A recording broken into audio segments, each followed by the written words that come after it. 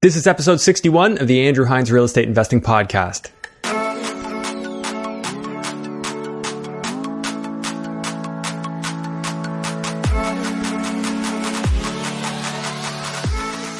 Welcome to episode 61 of the Andrew Hines Real Estate Investing Podcast. As I record this, it is Saturday, April 11th. I launched this episode on April the 12th. So the world is continuing to get more and more interesting as we go. I just want to recap a couple of things. As of this week, we're now hearing some rumblings in the media about Trudeau talking specifically about vaccinations and how things are not going to return to normal until we get vaccinations. And I want to just take a moment and dissect that for now. So looking at the outlook of if we were to stay in isolation for a year's time, what would happen? Well, I've done some research, and you can actually just Google the Government of Canada financial statements and find out that we actually have just over $1 trillion in national debt that is interest bearing right now, which represents at approximately a 2% interest rate, roughly $20 billion per year, which is quite a bit of money to the average taxpayer when you divide that by the 38 million people we have in this country. So given that amount adds up to be quite a bit, if we tack on another year of deficit, and we're talking mass deficit, it is theoretically possible that we even double our national debt in the next year. And that is something that's very concerning to me because as it is right now, we haven't been able to run balanced budgets. Our country continuously gets more and more in debt, and then taxes have to be raised more and more. And as you know, we're already quite heavily taxed here in Canada, and there's a certain sense of apathy. As a business owner, I can say I've identified it in lower income brackets. People just don't really want to work because they know they can still get some social assistance. They can still get some benefits. So there's lesser motivation. There's more of a push up on wages. Okay, so that's one element. We want to keep that in mind. The other element is we are also on track to spend a lot of government money that's been borrowed. So you hear this referred to as economic easing, as helicopter money. Basically, the government is printing money, more or less, creating money and giving it to people who aren't working right now. So we've got a $2,000 subsidy. This money is circulating back into the economy. And right now, we're not seeing the effects of this. But when you consider supply and demand, this is the basics of economics. When you have supply and then you have demand in a specific set number of dollars, as long as those are in equilibrium, your prices stay the same. But the second you have more demand than you have supply, prices get driven up. So what's going to happen as we come out of this, because our supply chains are so compromised right now, what's going to happen when we come out of it, we've got all these people who have been getting money even though they haven't been creating value. They haven't been creating the goods that we all consume. There's going to be more dollars of demand out there than there is supply, and our prices are going to go up, and we're going to experience what's called inflation. The longer we stay in lockdown, the worse that problem is. And I'm not telling you this to frighten you. I'm telling you this because I want you to be educated, to do your own research, and to make a statement to your local MPs, to speak to the people around you, to try and create some awareness about this and what we need to do as a people to protect our nation's sovereignty. And this is the part that I'm getting to, because if we allow that hyperinflation or that large-scale inflation that I believe would come if we spent an entire year on this lockdown, in combination with the extreme deficits and the massive debt, we've basically put ourselves in the weakest economic position we've ever been in as a country, and our sovereignty is at risk. We're talking about a situation where there actually might not be enough goods available because of compromised supply chains for the people in our country. This is not something we want, my friends, because we know all the bad things that can happen from that. Our goal, everybody only talks about saving lives right now. Well, think about the economic unrest, the civil unrest that comes with people not having enough, with people being basically broke. Yes, they have dollar bills in their hand, but they don't have anything to spend it on. This is obviously a worst case scenario, but it's one that is possible. And we have to keep that in mind. Keep in mind that in World War II, 45,000 Canadians died protecting our rights and freedoms. And now we're talking about projections of somewhere in the 15,000 person mark here. And most of those people already have compromised immune systems. And by no means am I diminishing their value. They are absolutely valuable, and it's tragic. But the thing we do need to remember here is that we are at war. This is a war with an invisible enemy that's infiltrated our society. Sounds very familiar to the early 2000s and problems with terrorism, but we have a virus that is at war with us, and there will be casualties. So we need to find a way to engage our economy and get back to work so that we can preserve our rights and freedoms. I've given this example before. If you've been following me, you know. But in the 1930s, Hitler rose to power because Germany was experiencing hyperinflation, an absolute economic devastation, and massive debt from their war reparations and all the money that they spent during World War I. Obviously, our circumstances are a little bit different, but we're setting ourselves up with the same fundamental ingredients that could be our downfall. The even more concerning thing than that is this is the entire world. We as Canada need to make an example for what's possible. Sweden's been doing some interesting things. I'm not saying it's perfect. I'm not saying that I have the perfect solution. What I'm saying is we together need to think of something better because Trudeau is not doing what we need him to do right now. He's talking about using vaccines when there's all kinds of questions about vaccines. People saying it'll take 18 months. There's never been a successful coronavirus vaccine ever created. In fact, the vaccines for coronavirus specifically that have been created have actually caused worse illness when people were actually exposed to the actual coronavirus that they were supposed to be vaccinated for. And I can provide that reference information to anybody who would like to reach out to me. I want to get you thinking. I know this is obviously quite the rant, but I'm so passionate about being able to protect Canada, being able to protect our freedoms and our way of life. And I feel that there is not a very balanced discussion happening in the media right now. And I want you to please question that. Why is that the case? Why is dissent not being entertained? Why are people not allowed to speak out about this? Very concerning. I'm so glad I have this platform. I'm so glad that you're here listening or watching. And I just want to say I really do appreciate you. Please reach out to me if you have thoughts on this. I'm obviously interested in talking. Again, guys, this is just my position on this. I am not saying I'm 100% right, but I've definitely spent a lot of time thinking about it, and I want you to do the same. Please do that. Now, getting into this episode, we have a absolute monster on the show today, Austin Yeh. I recorded this episode quite a bit before our lockdown, but Austin is an incredible real estate investor that's only been in the game for 18 months, already acquired 13 properties, and he's showing no signs of stopping.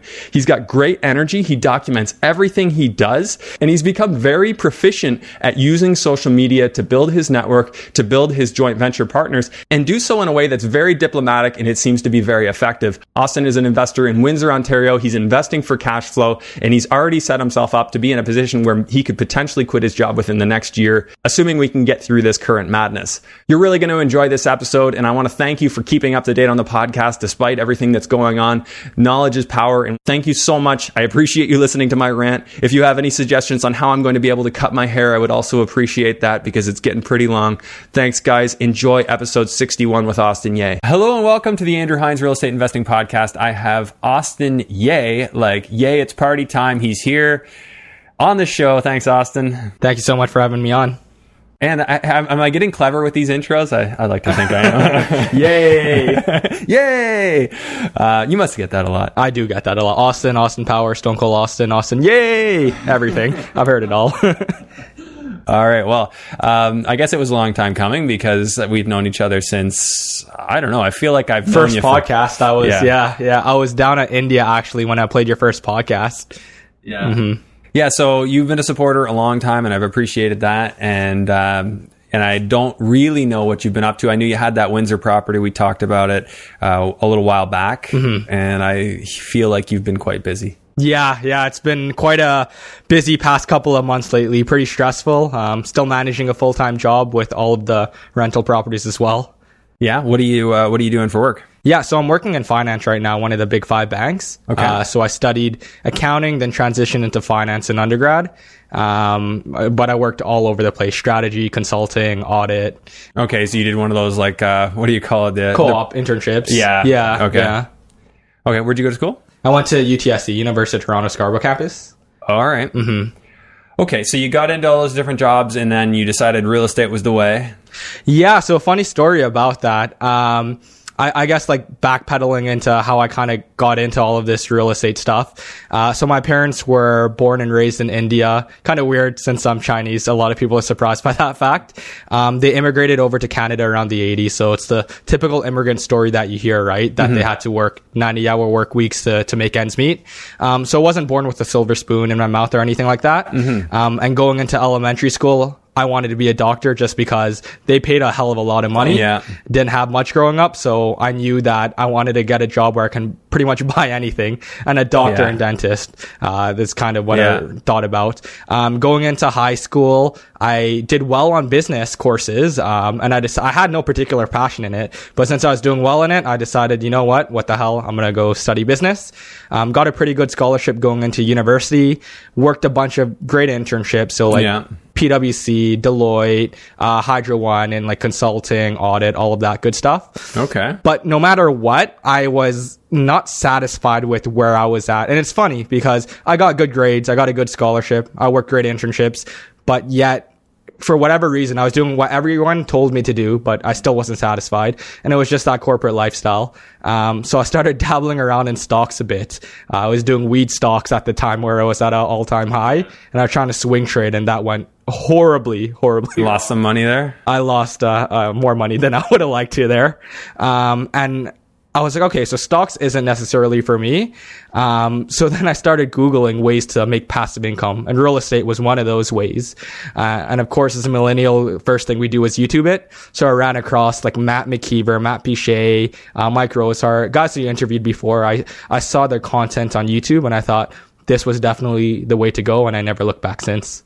Okay, so chronology as far as time goes, like when did you make the decision to get into real estate? Like what year? So 2018 August is when I read Rich Dad Poor Dad. September is when I purchased my first property.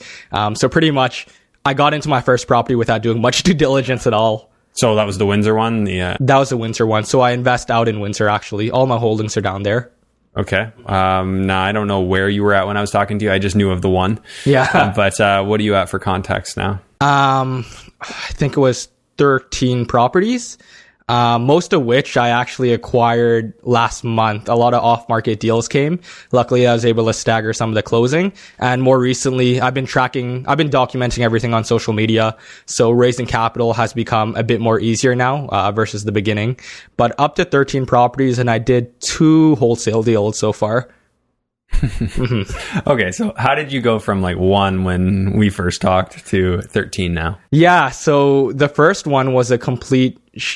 Can I swear? No? I'll hold back. I'll bleep it out. Go ahead. Okay, it was a complete crapshoot. And basically, I bought the first property, as I alluded to earlier, without like much research at all. I had about $40,000 saved up. Yeah. Scholarship money, internships, and all of that stuff. And I can't buy anything in Toronto. A parking lot's like $100,000. So there's no way Toronto was the city for me. A parking space is $100,000. Yeah. No, it's like 200 sometimes. It's ridiculous. Yeah. It's crazy. And I was under the impression that I had to invest in my backyard. I didn't know any other market at that time. So I went on Google, and I'll be frank, I didn't do that much research. I was just trying to find cities that I could afford real estate in. And Windsor happened to be that market. And the numbers did make sense there. Even though it was 4 hours away, I was like, you know what? I'll figure things out. So I ended up buying my first property, not really doing much networking at the time, not having any systems in place. And I worked with the first ever realtor I met. Terrible mistake. Oh, yeah? Yeah. Should never do that. Basically, it was a listing agent that listed this property. And I asked, sorry, not this property, another property. I called her and said, is it still for sale? She said, no, but if you come over to Windsor, I'll show you some other ones. So she took me around, pretty much pressured me to buy one. And so you bought that one. It didn't work out well then, number one? It worked out well, but there was a lot of mistakes. And a lot of the things were pure luck that I struck out on. So it turned out to be a pretty decent deal. Single family home that I picked up for $130K. It was listed at $150. I put about $25K in like rentals, closing costs, and all of that. And it appraised for $178, 3 months later. And right now it's probably about $250, $260. But that was just out of pure luck. I worked with the wrong contractor for the first property. I was just doing everything wrong. Yeah. And I could have pretty much quit there because it was a very, very stressful experience, especially when you didn't lose money on it. I didn't lose money on it. No. And I think that was kind of a realization that, you know what, like real estate, there's a lot of power to grow real estate. I kind of indirectly birthed the property, but I learned from all of these mistakes, and I knew that, hey, like there's actually feasibility to scale this portfolio, but I have to make sure I have the right systems and teams in place. So luckily for me, with the first tenant, they paid 1 year's rent up front. Ooh. And I took all of that money, and obviously I ended up buying another property. So I partnered with a buddy of mine for the second property. Pretty much did the burst strategy again. then got an off-market duplex. And then after the duplex, it's pretty much raising capital at that point in time. People started to see what I was doing as I was documenting everything and reaching out saying, I have some money lying around. Do you want to partner up and get something done? And that's pretty much where everything started taking off. Okay, so you were putting it out there that you were looking for partners and it was kind of coming back to you. I wasn't really putting it out there too much. So one thing I was cognizant of is that the Ontario, I think it was Ontario Securities Commission. I know a lot of investors kind of put it out there that they're looking for partners, but I always wanted to stay on side, or at least I could argue that I was on side or on something. So I really just I was just tracking everything I was doing, and one person reached out to me. My first partner was actually my mom. So I would say, hey, they fit the exemption. Exactly. Yeah. And with the first partner, I would never call out that it was my mom. I would say, hey, an investor had purchased a property with me. These are how the numbers are going. So it made it kind of clear I was looking for investors, and people started reaching out to me after that. But I don't try to blindly JV with someone. I did at least sit down and meet them and talk with them a bit before we go down that path. Yeah, it's a very intimate relationship, right? It was to get into business with somebody, to have an ongoing relationship with them. You really do need to make sure you make a wise decision there. Mm-hmm. But you're absolutely right, and not enough people give any thought to the whole solicitation element. And there's so many people out there that just are being billboards for JVs, and that's a risky position if there's ever a crackdown. And not a place that I ever wanted to find myself on the wrong side of. So that's why you don't hear those kind of things coming from me.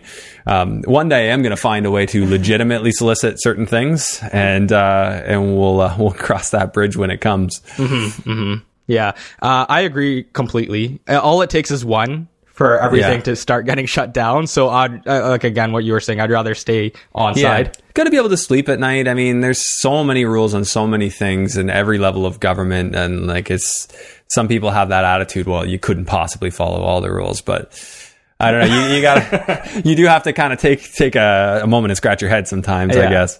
Anywho, so, I mean, that still doesn't quite get us context to how you got to so many houses. Are all of these work in process as far as BRRRR goes? Yeah. So all of the properties will either be a BRRRR or a wholesale. Something that I'm just going to sell the contract off to. I guess to kind of enlighten a bit more as to how I scaled. So we left off on the third one, where basically I BRRRR'd my second and first property to fund my duplex. And then after that, the fourth property was a single family house conversion to a duplex, and that was through a joint venture partner. Every property after that has been a partnership, where I didn't put any money down. Yeah. But I did bring the borrowing capacity for a couple of the JV deals, because at the beginning, I didn't have that much value. Well, I did have value to add, but I was starting off with the joint ventureships. Yeah. So I had to bring a little bit more than the next person. So I bought the borrowing capacity and the expertise, and the other people bought their money. 5 of those deals that I just mentioned, 4 or 5 of them it was in January where I acquired them. January was really that phase where everything blew up. I guess at the beginning, I actively had to pitch Windsor to people, because people were like, why the hell would I invest in Windsor? But now if you go Google best city to invest in, people are just seeing Windsor pop up. So there's not much convincing on my end. People end up finding me because they kind of have the thought process of they already want to invest in the city. So luckily I've been able to luck out on that. So I didn't have to actively go and convince people as much now, more that people are coming to me with capital to invest.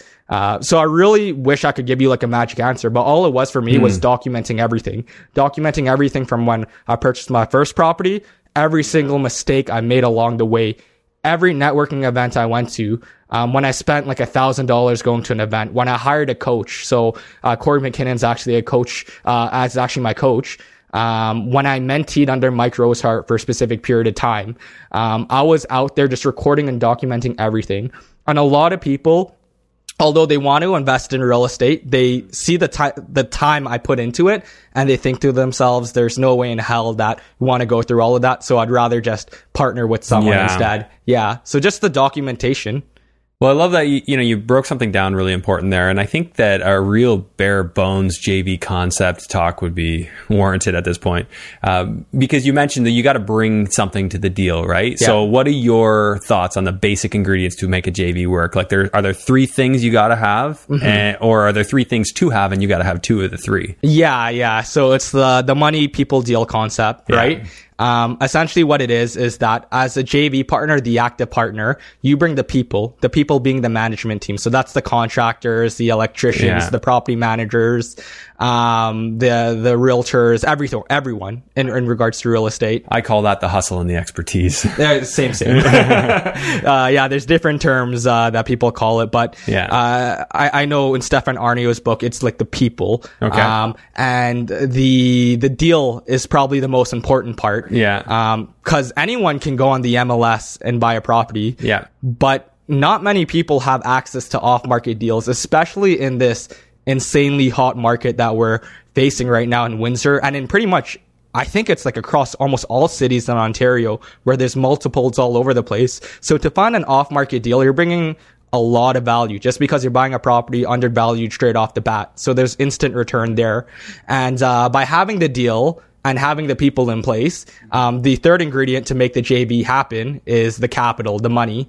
Which is the capital and the qualification. Exactly. Yeah. The capital and the qualification. Yeah. So a lot of people have money sitting around, but if the money's not earning you any return, it's dead money. It's useless. You can have $1 million in cash, but if it's sitting in your savings account, it's losing money over time. So what's the use of that?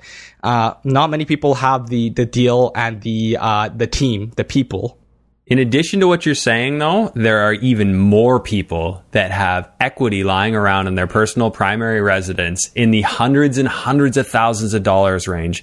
And I call that dead equity. It is, yeah. Because it's dead. It's not doing anything for you. It's if you can leverage that with a home equity line of credit, you have hundreds of thousands of dollars, which you're paying, what, 3.5%, 4%? Yeah, 3 to 4%. And there's, how many people have I had on this podcast that are getting, their partners are getting 10 plus, 20 plus, that's very, very doable, right? So it's kind of an arbitrage scenario. And I've had, on this topic, I've had multiple partners that I've worked with. Well, I won't call them partners, but they've been private lenders to me, which they've done exactly that. Yeah. One thing I did want to touch on is that earlier you mentioned that the money is both the borrowing capacity and the capital. And although I do agree with that, so I cater more towards kind of the younger audience or the new investor since I've only been doing it for 18, 19 months now. And one question I get a lot is, how do you raise capital? How are you convincing people to do 50-50?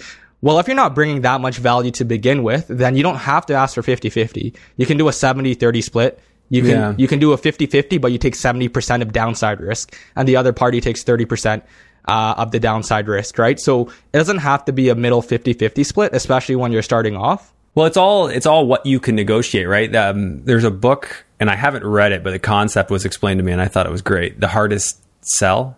I've never heard that book. Yeah, and basically the concept is the hardest sell is selling yourself. Do you believe in your own value? Because if you can tackle that one, you can convince anyone else. Yeah. But good luck convincing anyone else if you don't believe in your own value. Yeah. So that was Sell or Be Sold is a book that I read by Grant Cardone. Yeah. Very similar concept to what you pointed out right now. Grant Cardone says if you don't 100% believe in yourself and complete confidence that your product and service is better than the next person's product or service, do not even attempt to sell it because you don't firmly believe in it in yourself. Yeah. And don't lie to yourself about it either. Well, just find your value propositions that you bring. Big reason why I think it's so important that somebody, anything you're selling, you've bought or would buy, right? I mean, you can't buy everything you're selling depending on the context, but you would buy it, right? So, and that goes big with investments, right?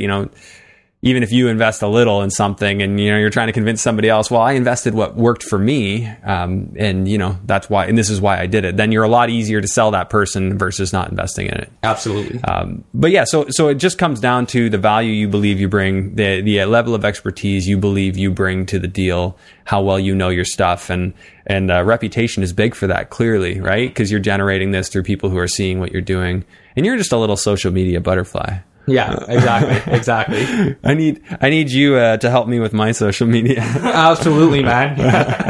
Gotta come out of my shell a little bit. I have trouble with the stories, man. Yeah, you just got to put yourself out there. It's terrifying at the beginning, and it's it took me some time too, because when you're in the moment and you're networking, you don't want to pull out your phone and just start recording things. Not at all. Yeah, I had to force myself to start doing that. But once I started doing that, it became a lot better just in terms of raising capital, just because, again, like if I had 5 properties and no one knew who I was, I'll have a very tough time raising capital, rather than if I just had 2 properties and everyone knows who I am. Right, it's all about putting yourself out there. It is about the awareness, for sure, and in the hustle, like you show, like, hey, I'm doing it. I'm sincere. Like, I'm not blowing smoke. I'm being honest. If I only have 2, and you can still, like, even if you have none, if you can get into a conversation with somebody and be confident just based on how much research you've done. Mm-hmm. You know, if you haven't got the experience, do the research to back it up. Say, hey, no, I haven't done that, but here's what I've done because I don't have the experience. I've overcompensated. Yeah.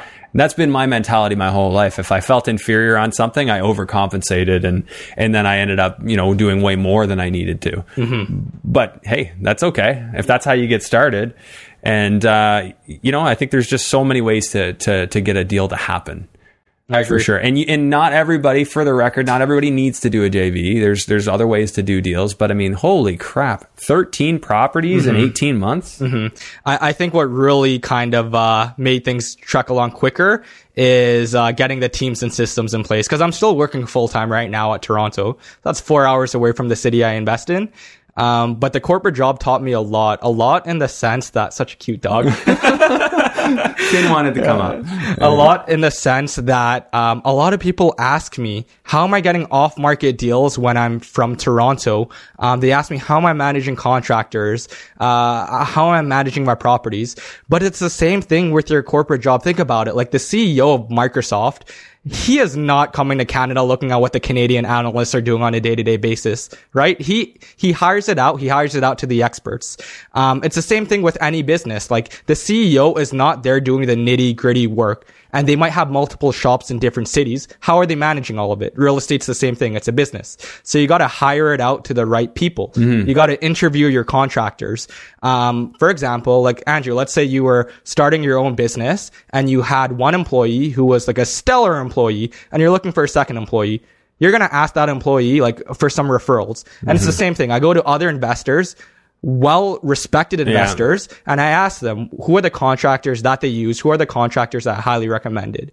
I take their advice and I start interviewing these contractors. So I see a lot of parallels between operating any sort of business and even working in the corporate culture and how you can apply that in your real estate business. And that's exactly what I did. Yeah. So you're working with general contractors who are doing all the work for you. Exactly. Yes. I'm working with GCs. Now, those general contractors, what kind of renovations are you doing first off? Yeah. So I guess the biggest renovation that I have done, or I guess in the middle of doing, is a duplex conversion. I don't take anything overly significant. So I don't deal with anything with structural issues just because I know my limitations. If I'm dealing with those things, I'd much rather be at the city kind of managing it. Or if I'm dealing with a complete gut to the studs and building it up, then of course, I would need to be down in the city much more often. But I'm really focused I treat this as a business. I'm focused on driving the revenues to my business. If it means hiring a GC and expenses increase just a little bit more, that's completely fine. I just have to justify it by increasing the top line or finding better deals. Exactly. Yeah. What are you paying on your duplex conversion? Well, first off, is it just the basement that's being renovated and the upstairs fine? Yeah, the upstairs fine. Just the basement needs to be renovated. The basement renovations are probably going to be 55 grand. So it's cheaper in Windsor than up here in the Hamilton area then? Yes, it is cheaper than Windsor, definitely than Hamilton. Yeah, because I don't think I've heard anybody doing their conversions less than like 70. And that's an old school number. No one's talking that kind of number anymore. Yeah. So the funny thing with this property, it's not funny, it's like kind of crappy, is that this is a lesson I've learned the hard way, is to always do due diligence myself and not rely on other people. So I bought this property thinking that it was a duplex. Purchase and sales of agreement says it was a duplex. It's an off-market deal. I had 2 separate electrical meters, 2 furnaces, like everything. So it wasn't legally a duplex? No, it was not legally a duplex. Even though Enwin had it as 2 separate like had two separate bills for it, right? Like two separate meters. But then I found out the city came and basically cracked down because we're doing some cosmetic renovations in the basement. And, so now I have to deal with that and legally convert it. So that's been kind of a pain, just because I'm managing it long distance and it's my first time, basically executing this. Do they have a secondary dwelling unit, bylaw that allows that in any zoning? I don't believe it's with any zoning. Does it allow it with yours? Yes, it does allow with mine, luckily. So for you just had to go in and put in a permit application, and then you have to let them sample to see if there's fire separations and all that? Yeah. And if there aren't fire separations, that's you got to open it up and do them. Yep. Luckily, like when you make money on the buy. So I bought this property for $202,000, $202K. And it's 3 bedrooms upper, 3 bedrooms lower. We already got all of the drawings done. And the ARV is probably going to be close to 400,000. So there's still a lot of spread to be made. It was a home run deal, luckily. Where'd you find that one? Off market. So, well, it's a pocket listing. An agent bought it to me saying that one of the sellers wanted to sell it, cause they were upgrading to another bigger property, bigger project. So they ended up selling this to me for fairly cheap. Well, actually really cheap. The bank actually appraised it much more than I purchased it for. With the off markets that I've been getting now, at the beginning, I was relying a lot more on agents to give me pocket listings. But now I focused on contacting wholesalers. And 2, I've been just trying to reach out to sellers myself, despite being in Toronto. So I'm guessing Ben is one of the contacts you have down there? Yeah, Ben's one of the contacts, and I have many more. Like, I can't even remember all the names. So one thing that I've been doing is I've been going on Kijiji searching the We Buy Houses ads, and I'm not looking to sell a house, but I'm looking to buy houses as well. So you're contacting them? Yeah, because I'm assuming they're a wholesaler. So I get on the phone with them every single ad and say, hey, I'm not looking to sell a house, but are you a wholesaler? Yes. Okay. Ask a couple of questions like how many deals have you done? How long have you been doing this for? How often do you come across deals? All of that good stuff. And then add me to your wholesale list. So I've been doing that with almost every number on Kijiji. And I've also been actively seeking myself. So I've been making connections down at Windsor with university students. And if they know retiring landlords or landlords that are much older, I'll try to set a meeting with them. And it worked out once. I got an off-market student rental property doing that. Sitting down with the landlord and talking to them. They had 9 properties. Convinced them to sell their primary residence as well. So, Oh, wow. So there are opportunities out there. You just got to hustle. It doesn't matter if you're 4 hours away. You got to be a bit creative.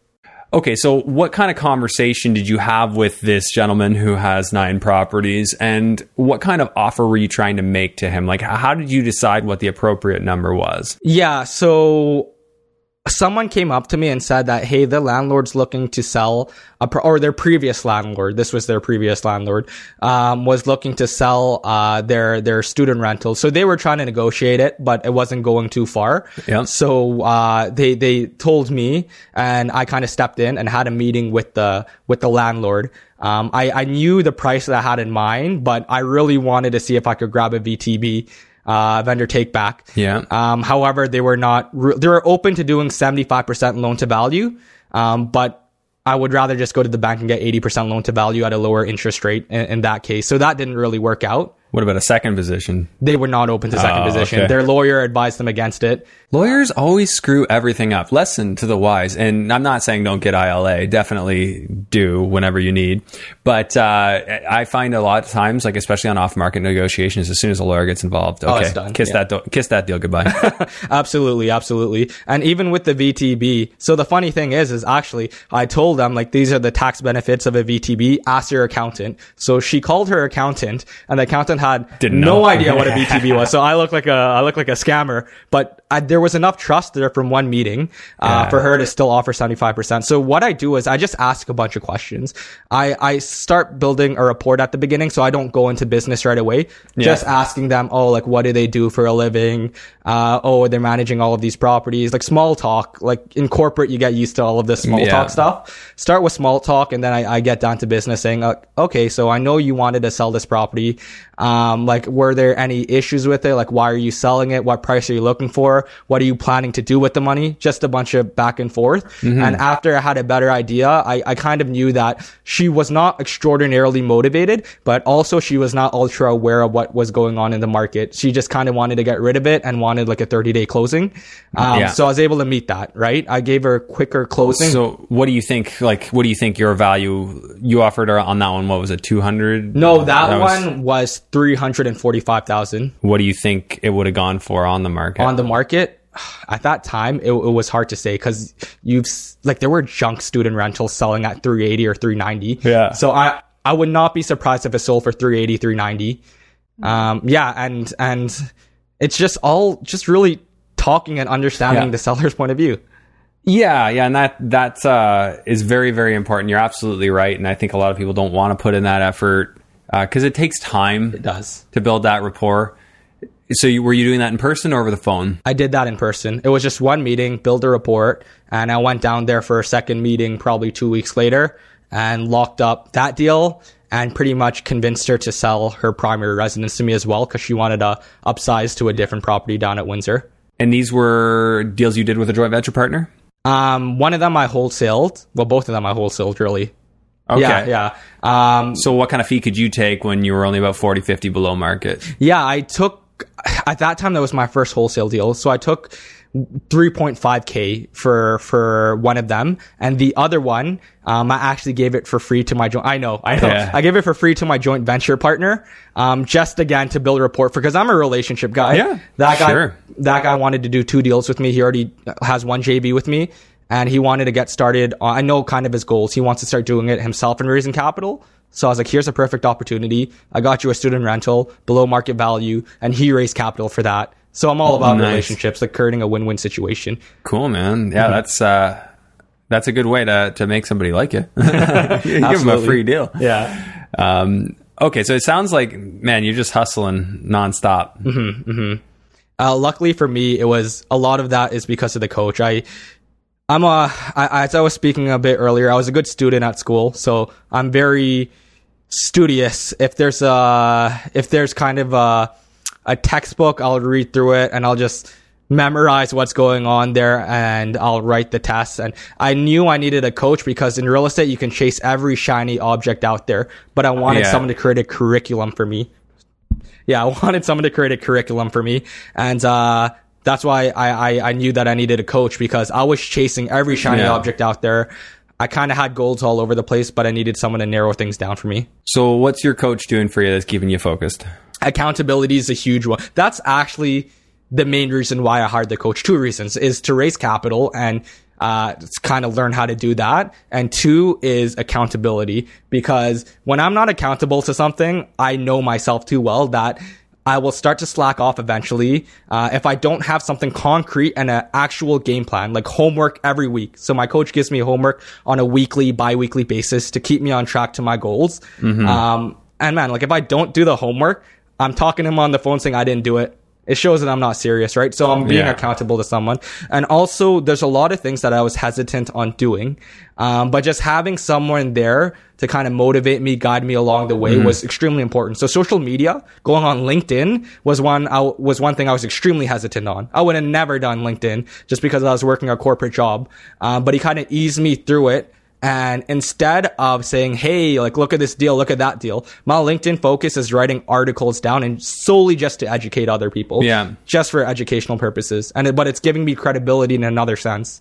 Yeah, absolutely it is. Now, LinkedIn's one of the ones I've been thinking about too. And somehow LinkedIn just like shut my profile down. What were you selling on there, man? Nothing. I'm like, did somebody hack me or something? Yeah. One day I tried to log in. It's like, you need to provide your passport in order to unlock your account. I'm like, okay, did somebody hack me and go in and change something? No, I just had the basics and I hadn't really updated it because I don't know. I always kind of just thought I was an entrepreneur, so entrepreneurs don't use LinkedIn, but that's not true. No, not true at all. So So I really need to get back onto that, and I think that's a platform where the exposure is really, as Gary Vee says, like underpriced, and you're getting a lot of traction if you're adding value. Yeah, so just my experience with LinkedIn. Again, I take a different approach on LinkedIn versus Instagram. On LinkedIn, everything's very professional. I don't really sell, I'm going to help you retire early, because a lot of people see that as a pipe dream. So if you come off saying that, they're already going to think negatively towards you. My approach in LinkedIn is solely just through educating others. Like, hey, this is the burst strategy. Not many people know that on LinkedIn, but when you write it down, their mind is blown and they think you're an absolute genius. And that's kind of what happened to me. A lot of people saw what I was doing on LinkedIn.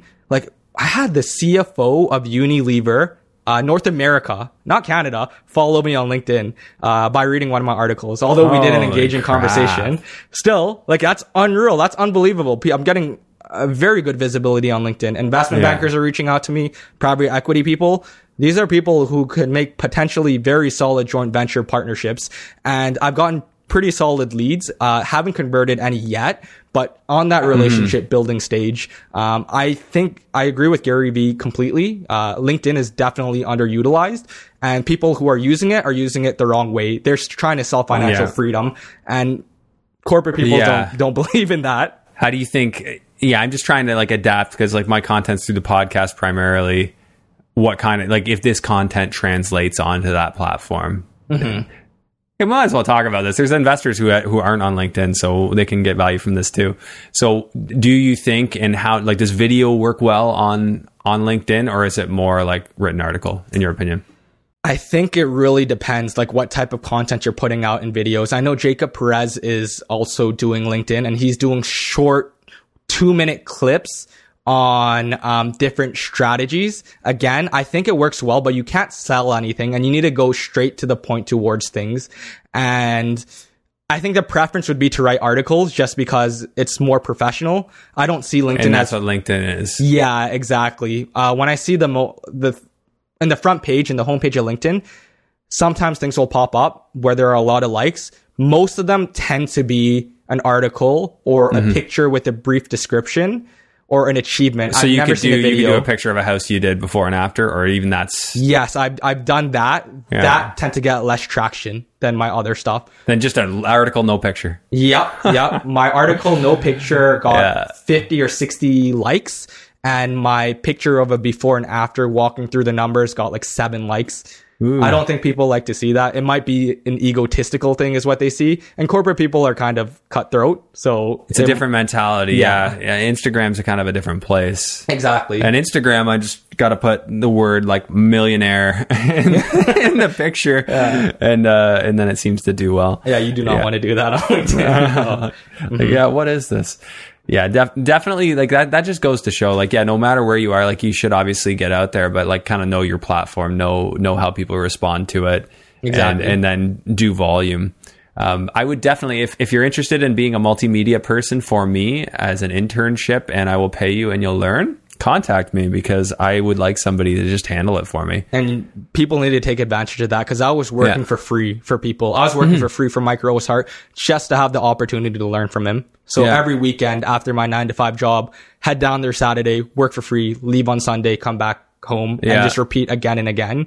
I don't know. People just don't like to they feel like they're working for free and they're not getting anything out of it. You got to give value to get value. Except for the right person. Yeah. Except for the right person. So no, there definitely are. I actually have one guy that works for me in exchange for coaching, and man, does he hustle. Oh, I love it. That's amazing. He's crushing it, and he's learning so much in the process, learning real things that he can use in his own business as he goes forward too. And if he goes through obstacles, you're there to help him, right? Because like he's there. Well, we're negotiating deals together, right?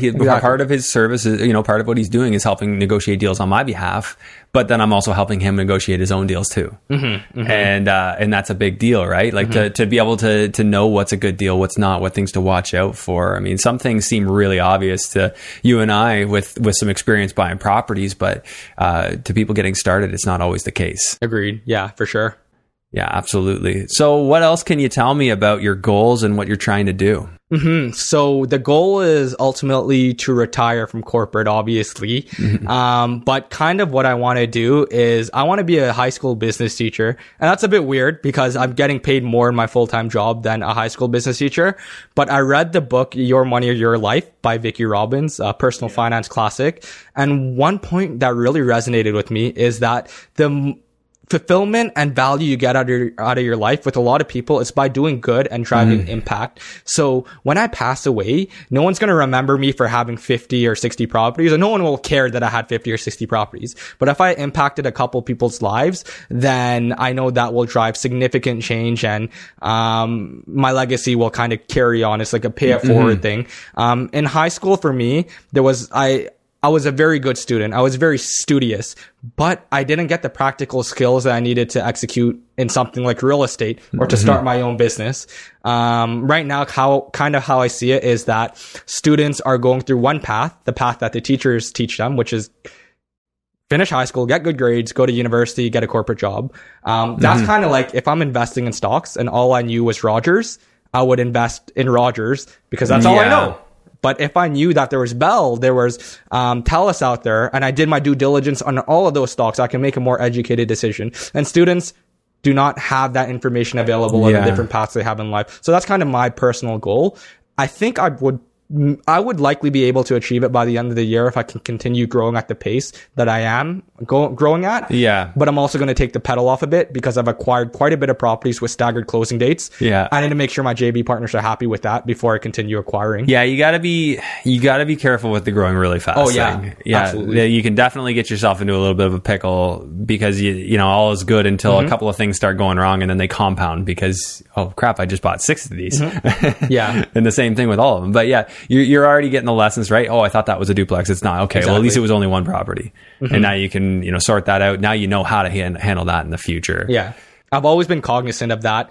Yeah, like it's hard enough to manage 2 properties. Imagine managing 6 renovations at the same time. So luckily for me, I staggered the closing dates. So one property closes in 1 month, another one closes in another month. So they're all kind of separated. So I have enough time to get it maybe 60, 70, 80% completion before I roll on to the next project. And I have a couple of contractors down in Windsor to get each project going as well.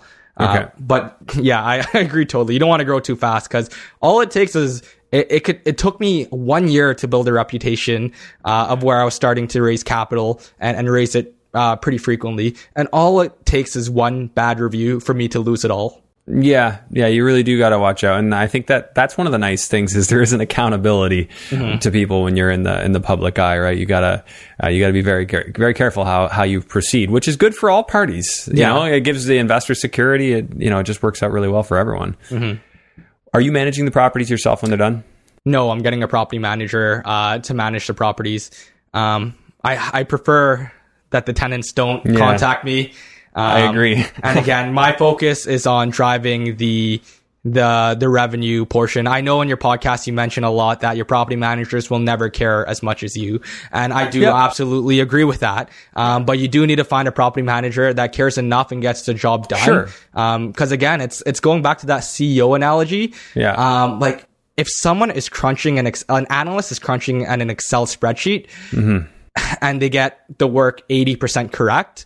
That analysis is going to be driven to make business decisions, even though it's not 100% correct. Right. You need something that's not perfect, because if chasing perfect will make you lose a lot of money. Oh, no, I agree. I agree completely. Just something that does 70, 80% of the job, and then you can continue scaling. Yes. Now, I would never, and to put context around what I've said about property management, I just had to be real about it. You do need to understand that property management doesn't own the property, so therefore they're not going to treat it like they do. What I like to do, and what I have done, is I've created a lot of systems and I've onboarded property management, so to speak. So it's not that I do it myself. I don't. But there are certain things I would do even when I had my property manager, like go to the house and just like put my own eyes on it, because I just want to do that. So it's not that much. Even if you've got 50 properties in one city, it's not that much to make, take a couple of days and go see each one of them. Agreed. Yeah, and then you just know what's going on, right? So no one is letting it fall apart on you. Yeah, or at least get someone in this. If you're doing long distance investing, you got to have some investors or friends down in that city who could do that for you. Yeah, exactly. Friends. Yeah, somebody that you can do a favor for, and they do a favor for you on one day. Sure. So what I do in London, I'll just drive down. I do it with my furnace filters, so I just use that as an excuse. Go in, take a look. Talk to the tenants if they're there, show my face. But then as far as my systems go, it's pretty much a do not call me policy. Mm-hmm. Like there is no scenario where they call me. And in the email I send them at the beginning of the year outlining conduct and how things will go, there is nowhere in there where it says call Andrew. It's email me and I will respond. And otherwise it's call the police, call the 24-hour emergency HVAC plumbing company, call. Mm-hmm. But it really just requires, that's one of those things you can't be reacting on. Yeah. And the only reason I really knew this, because I was overcompensating, as I said, whenever something happens. So when my property manager fired me, it was like, oh my God, I need to go crazy here. Like, what do I do? So I started calling up my buddy who's like got a really established procedure. He self-manages. And I'm like, give me the rundown. Like, what do I need to do? Like, what's going to keep me safe? And he's like, yeah, I got the emails. He shared some emails with me. I tweaked them, made them my own. And I think the next step is to actually get a procedures, like laminated procedures manual and have it attached to the house. That'd be amazing. That's the next one. Yeah. I have it in email form, but it would probably be a good idea to have a physical copy there too. That's great. Systemizing is extremely important. I know a lot of people don't like to do it because no one wants to spend time systemizing when they could be raising capital or managing a renovation, but it's just much needed. It's just much needed. Time on your business instead of in your business. Exactly. And a lot of people, they want that laptop lifestyle. You'll never have that laptop lifestyle of being able to travel and manage abroad if you don't have the systems in place. Yes, exactly. So it's not necessarily that you need a company to manage your properties. It's that you need the systems to manage them. And you will have people involved and you'll have delegation involved, of course. It's just, I don't know. I had a few hard breaks. Those who follow the podcast know my story, so I'm not gonna get into it. It just, overcompensation again. Hey, we're finding examples of it everywhere. I got really burned in Ohio. Now I do things probably too carefully. Maybe, but it is what it is. But I like what you're saying because you're practicing that delicate balance that's keeping you productive. Like you said, 80% of the way there. And that's probably a good lesson for a lot of people. Mm-hmm. And that's not advice, but that is probably where most people will want to be. Yeah, exactly. Okay. Do you mind sharing? So you gave us some numbers on the one. You said it was a slam dunk. Do you have like a BRRRR that you've completed with some cash flow numbers we can do? Sure. Yeah. I knew you would bring this part up. So this would be my third property. I'll be interested to see the ROI as well. I don't remember off the top of my head. Yeah. I ended up purchasing it for $180,000. Okay, $180,000. That was an off-market duplex. This was another lesson learned is that you got to check if there's work orders, ESA work orders. Apparently, I don't know, maybe you can confirm this. Lawyers don't check for ESA. I didn't know that. I didn't know that either, but apparently they don't. So it was a surprise. So they were checking with work orders from the city, but they didn't check. ESA operates independently, so I do know that. Like the permitting is not through the city, so that would be why they wouldn't have found it. Yeah, well, that was a lesson for me that was learned. There's an ESA work order on it. Luckily, the fix was about $2,000. It wasn't that expensive, and I recouped it all through title insurance. I recouped even a bit more money through title insurance. So that was wonderful. So that's not even really a lesson. Just hopefully that'll happen and you get some free electrical work. Yeah. So that off-market duplex picked it up for $180K. It was there was already a tenant downstairs, $500 cash for keys. So that was really simple. I was surprised I was able to get the tenant out for $500, but the renovations were about, I want to say 35K. Let's go 35K. Okay, including like carrying and stuff, or would you? Including, no, not including carrying and stuff. Sorry, it should be less than 35 because I got the $3K rebate for electrical that I actually didn't take off. Maybe so where do you think it is, including taking that off and including carrying? Let's just say 40K. 40,000. Yeah. Okay. Keep it real simple. So purchase and reno. Reno closing, all of that. Yeah, so we're in for about 240 or 220. Sorry. Mm-hmm. Okay. It appraised for 270. Okay. All right. And then, so you got 80%, I'm guessing? Yeah, got 80%. Yeah, so 216 is what you got. You were in for 220, so you're pretty much break even, pull all your cash out. Yeah. It was somewhere close to that. So the net investment on that deal, you're in for Well, I got $4,000 here. That's a pretty solid burr. Yeah. So now I think you were saying that avocado toast was a challenge. I feel like we talked about avocado toast. Avocado toast. No. Didn't you say you made an Instagram joke about avocado toast? I did. You can afford all the avocado toast you want now. Got that good burr. Okay, so cash flow on that bad boy is so it's renting for $949 upper and $1,250 lower and $50 in the garage. The total cash flow was, after I consider 3% capex, 3% repairs, 3% vacancy. I know you like to go 15 to 20% on those, if I'm not mistaken. I'll usually do, it depends. For my own purposes, like it varies, it depends on the property. I'm not so strict on a percentage. I'm like, be real. Like if this goes wrong, this is a lot of money. Down. So I would probably normally be between 5 and 8% on maintenance, and then management, I just build in whatever costs I feel like I have. Not a ton. Yeah. So the cash flow on that is about $700 after refi, assuming the 12%. So 333. All right. So just break that down. So capital expenditure, you're saying improvements. Yeah. And then what else did you have in there? There should be, so 3% on vacancy, 3% for capex, 3% on repairs. So repairs. Okay. Yeah. So you're in the roughly 6%. 6% range. Yeah. Yeah. Mm-hmm. Okay. Why are you differentiating between your repairs and capital expenditures? I don't need to. It could just go into one. I don't really know. Like I think that's how I saw it in a book or on a YouTube video, so I've just been going with it. But same thing. For my own curiosity here. So 700 times 12, and we've got 8,400 a year in cash flow. Appreciation, I think Windsor, justifies the 3% these days. Yeah. So we'll call it 0.03 times your new valuation of 270, and then we've got mortgage pay down of course, I'm going to do my 3% cheat. Sure. So I just figure, of course, everybody go get an amortization table if you want the exact number, but 216 times the 3% to get an approximation of 6,400 in a year to pay down. And that puts us at a $22,900 return annually. And if we compare that to your investment of only $4,000, I think that you're doing all right. Yeah. So you're doing like 574% return on it. Yeah, that's the power of the burr strategy. Didn't joint venture that one, did you? No, that one I own 100%. Yeah. Yeah. Good on you. Yeah, that one you want to hopefully have a few of those that are all yours when you get. But of course, hey, if you can give that to your partner, they're going to love you. Exactly. Yeah. I just finished another refi about 4 weeks ago or so. And it was very similar to this, and that was with a joint venture partner. You can imagine he was very happy with that. Yeah, the only challenge with that is the expectation now is there. Yes. I think that's a big challenge I face, is you got to set your expectations on social media as well. I'm kind of known as the burr guy in Windsor, so whenever people come up to me, they expect a full burr.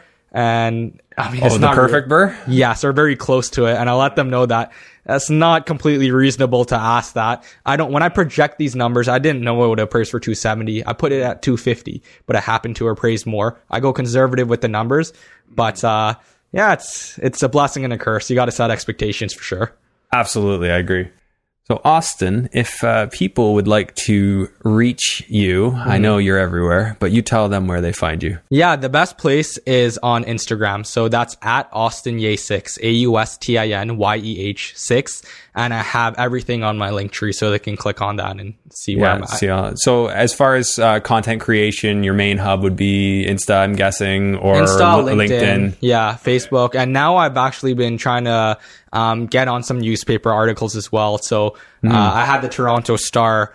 I had a Toronto Star interview that I'm waiting to be published, as well as Toronto Life. I'm just trying to get my name out there everywhere. Dude, get me in there. Yeah, I'll try, man. I'll try. Austin was schooling me, telling me I needed to start being more proactive with my appearances. I actually, I've for those who've been kind of paying attention, I've been on most of the Canadian podcasts recently and kind of making my rounds that way, and now doing some more like public speaking. I actually just spoke for the first time at Right Club. Yeah. By the time this comes out, that'll be like, month and a half old news. And you'll be coming out to the event in GTA that I'm hosting as well. Yeah, myself, you're gonna have Terry, Daniel. Yeah. Okay, yeah. Remind me. Do you remember the date? I don't. I think it's May, so you still have a lot of time. Is it May? Yeah, okay. I'll send you a package over so you'll remember. That's probably in my calendar. I do book things like that.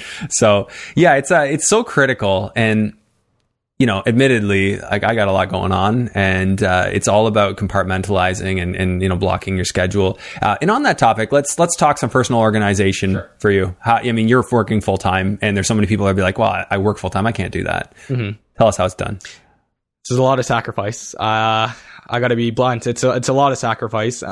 Luckily for me, and I can't say this with everyone's job, my job's relatively flexible, so I can work from home some days if I want to get some real estate stuff done along with my full-time work.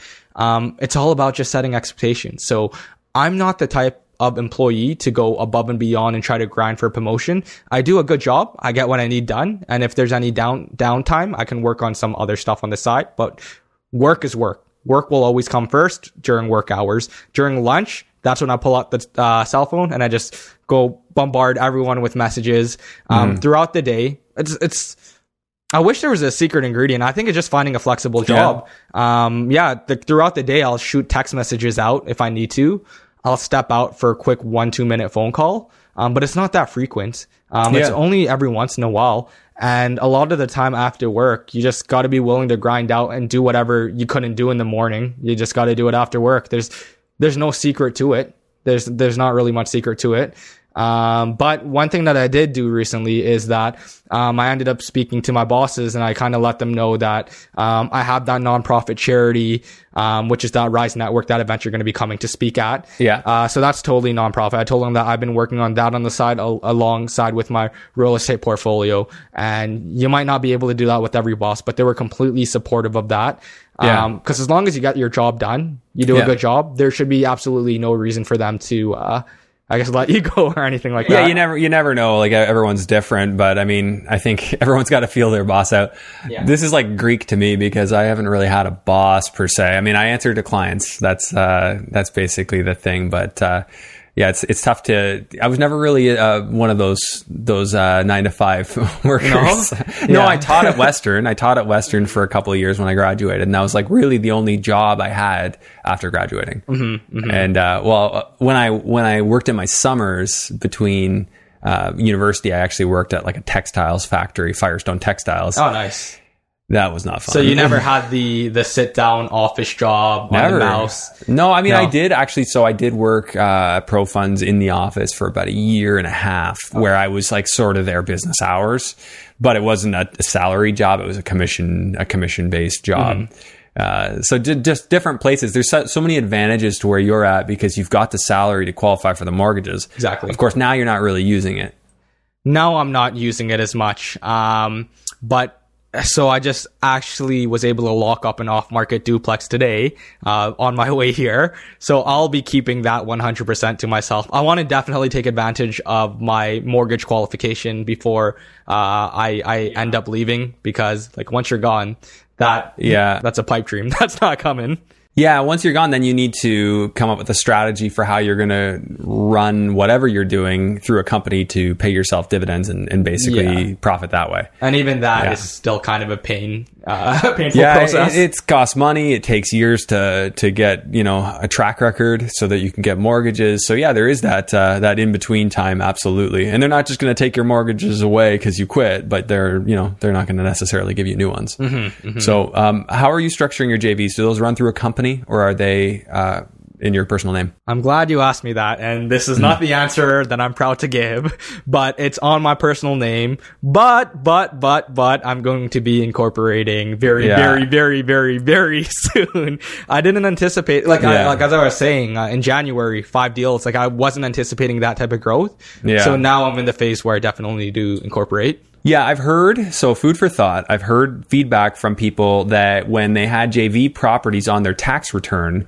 when they went to apply to the bank for mortgages, they're like, well, hey, wait, it says you own all these properties. Oh, yeah, I'm a JV partner. I don't actually own them. I'm not on title. Well, it says here you own them, so we're going to build it into your, we're going to build the debt into your ratio and only half of the ownership. So I've heard that as well. That's, if I'm not mistaken, that's typically if they register the agreement on title or they register the agreement on their property somehow or some way. No, that would be if you reported on a T776 tax return on your Canadian rental property tax return. I see. If you throw that thing in there as a 50% owner, oops. yeah. Gotta talk to my accountant about that. Yeah, so if it was in a corp and you were applying for a mortgage, that would not show personally, and you would protect yourself in that way. Hypothetically, that's, again, I can't say that everyone's going to think that way. Check with your accountant, check with your lawyer, blah blah blah.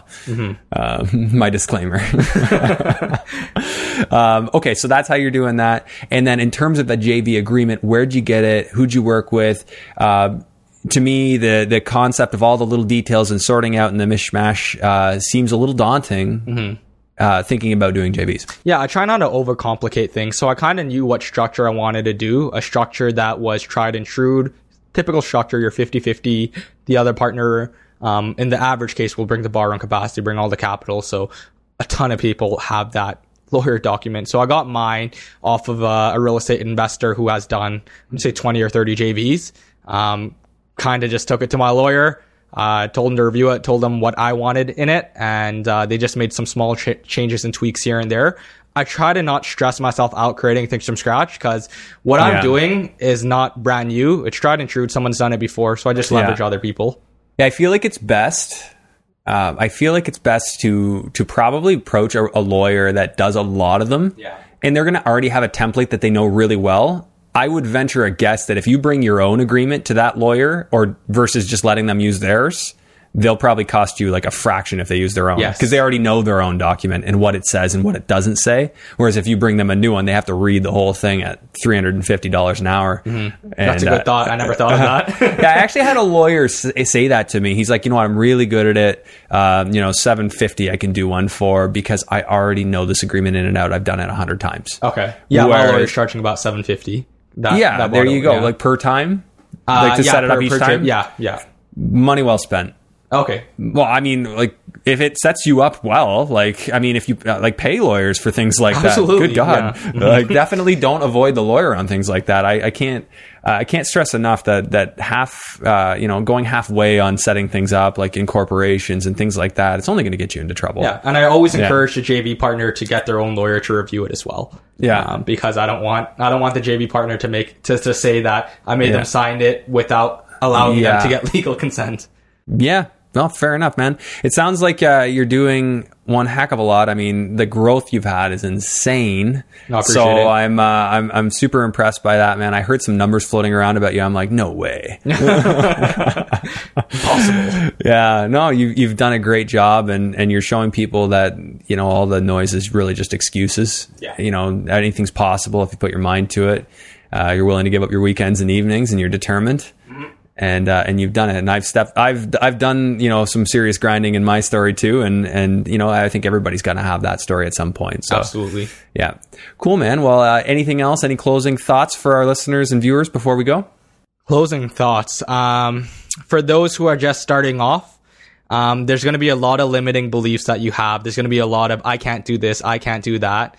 And you just got to realize that once you surround yourself with the right people, once you go out and network, once you make friends with other investors, then you realize that these limitations that you had on yourself is just kind of the average way that our brain has been wired. An average everyday person would say the same thing, but there is whatever you're thinking to do in real estate, there's definitely a way to do it. Someone's done it. You just got to go and surround yourself with those people. And once you do that, I promise you, in 2 years or so, like, you'll see tremendous progress you would have never seen if you were trying to do everything yourself. Absolutely. Yeah. Couldn't have said it better. And remember, you become the average of the 5 people you spend the most time with. Exactly. So surround yourself. If you're thinking small, you're surrounding yourself with people thinking small, thinking what you can't do, right? That's why, to me, attitude is so important. Very key. Yeah, and the people I surround myself with. Thinking possibilities. Anywho, okay, Austin, this was a pleasure. Thanks for reaching out and agreeing to come on. And yeah, I'm looking forward to speaking at your event. I will double check my calendar. Yeah, I had a blast. And guys, follow me on Instagram. You'll see the event on my link tree. We'll make sure we get an announcement. I'll definitely put it on my Instagram too when I know. So keep an eye, guys. Follow me too. All right. Okay. Talk to you soon, guys. Thanks for watching today's episode. Just a friendly reminder to please rate and review this podcast on iTunes. If you're watching on YouTube, make sure that you smash the like and subscribe and notification bell. And also leave a comment. And hey, while you're at it, why not share this episode with somebody you think it could help? It helps this podcast grow, and I would really appreciate it. Thanks again. We'll see you on the next episode.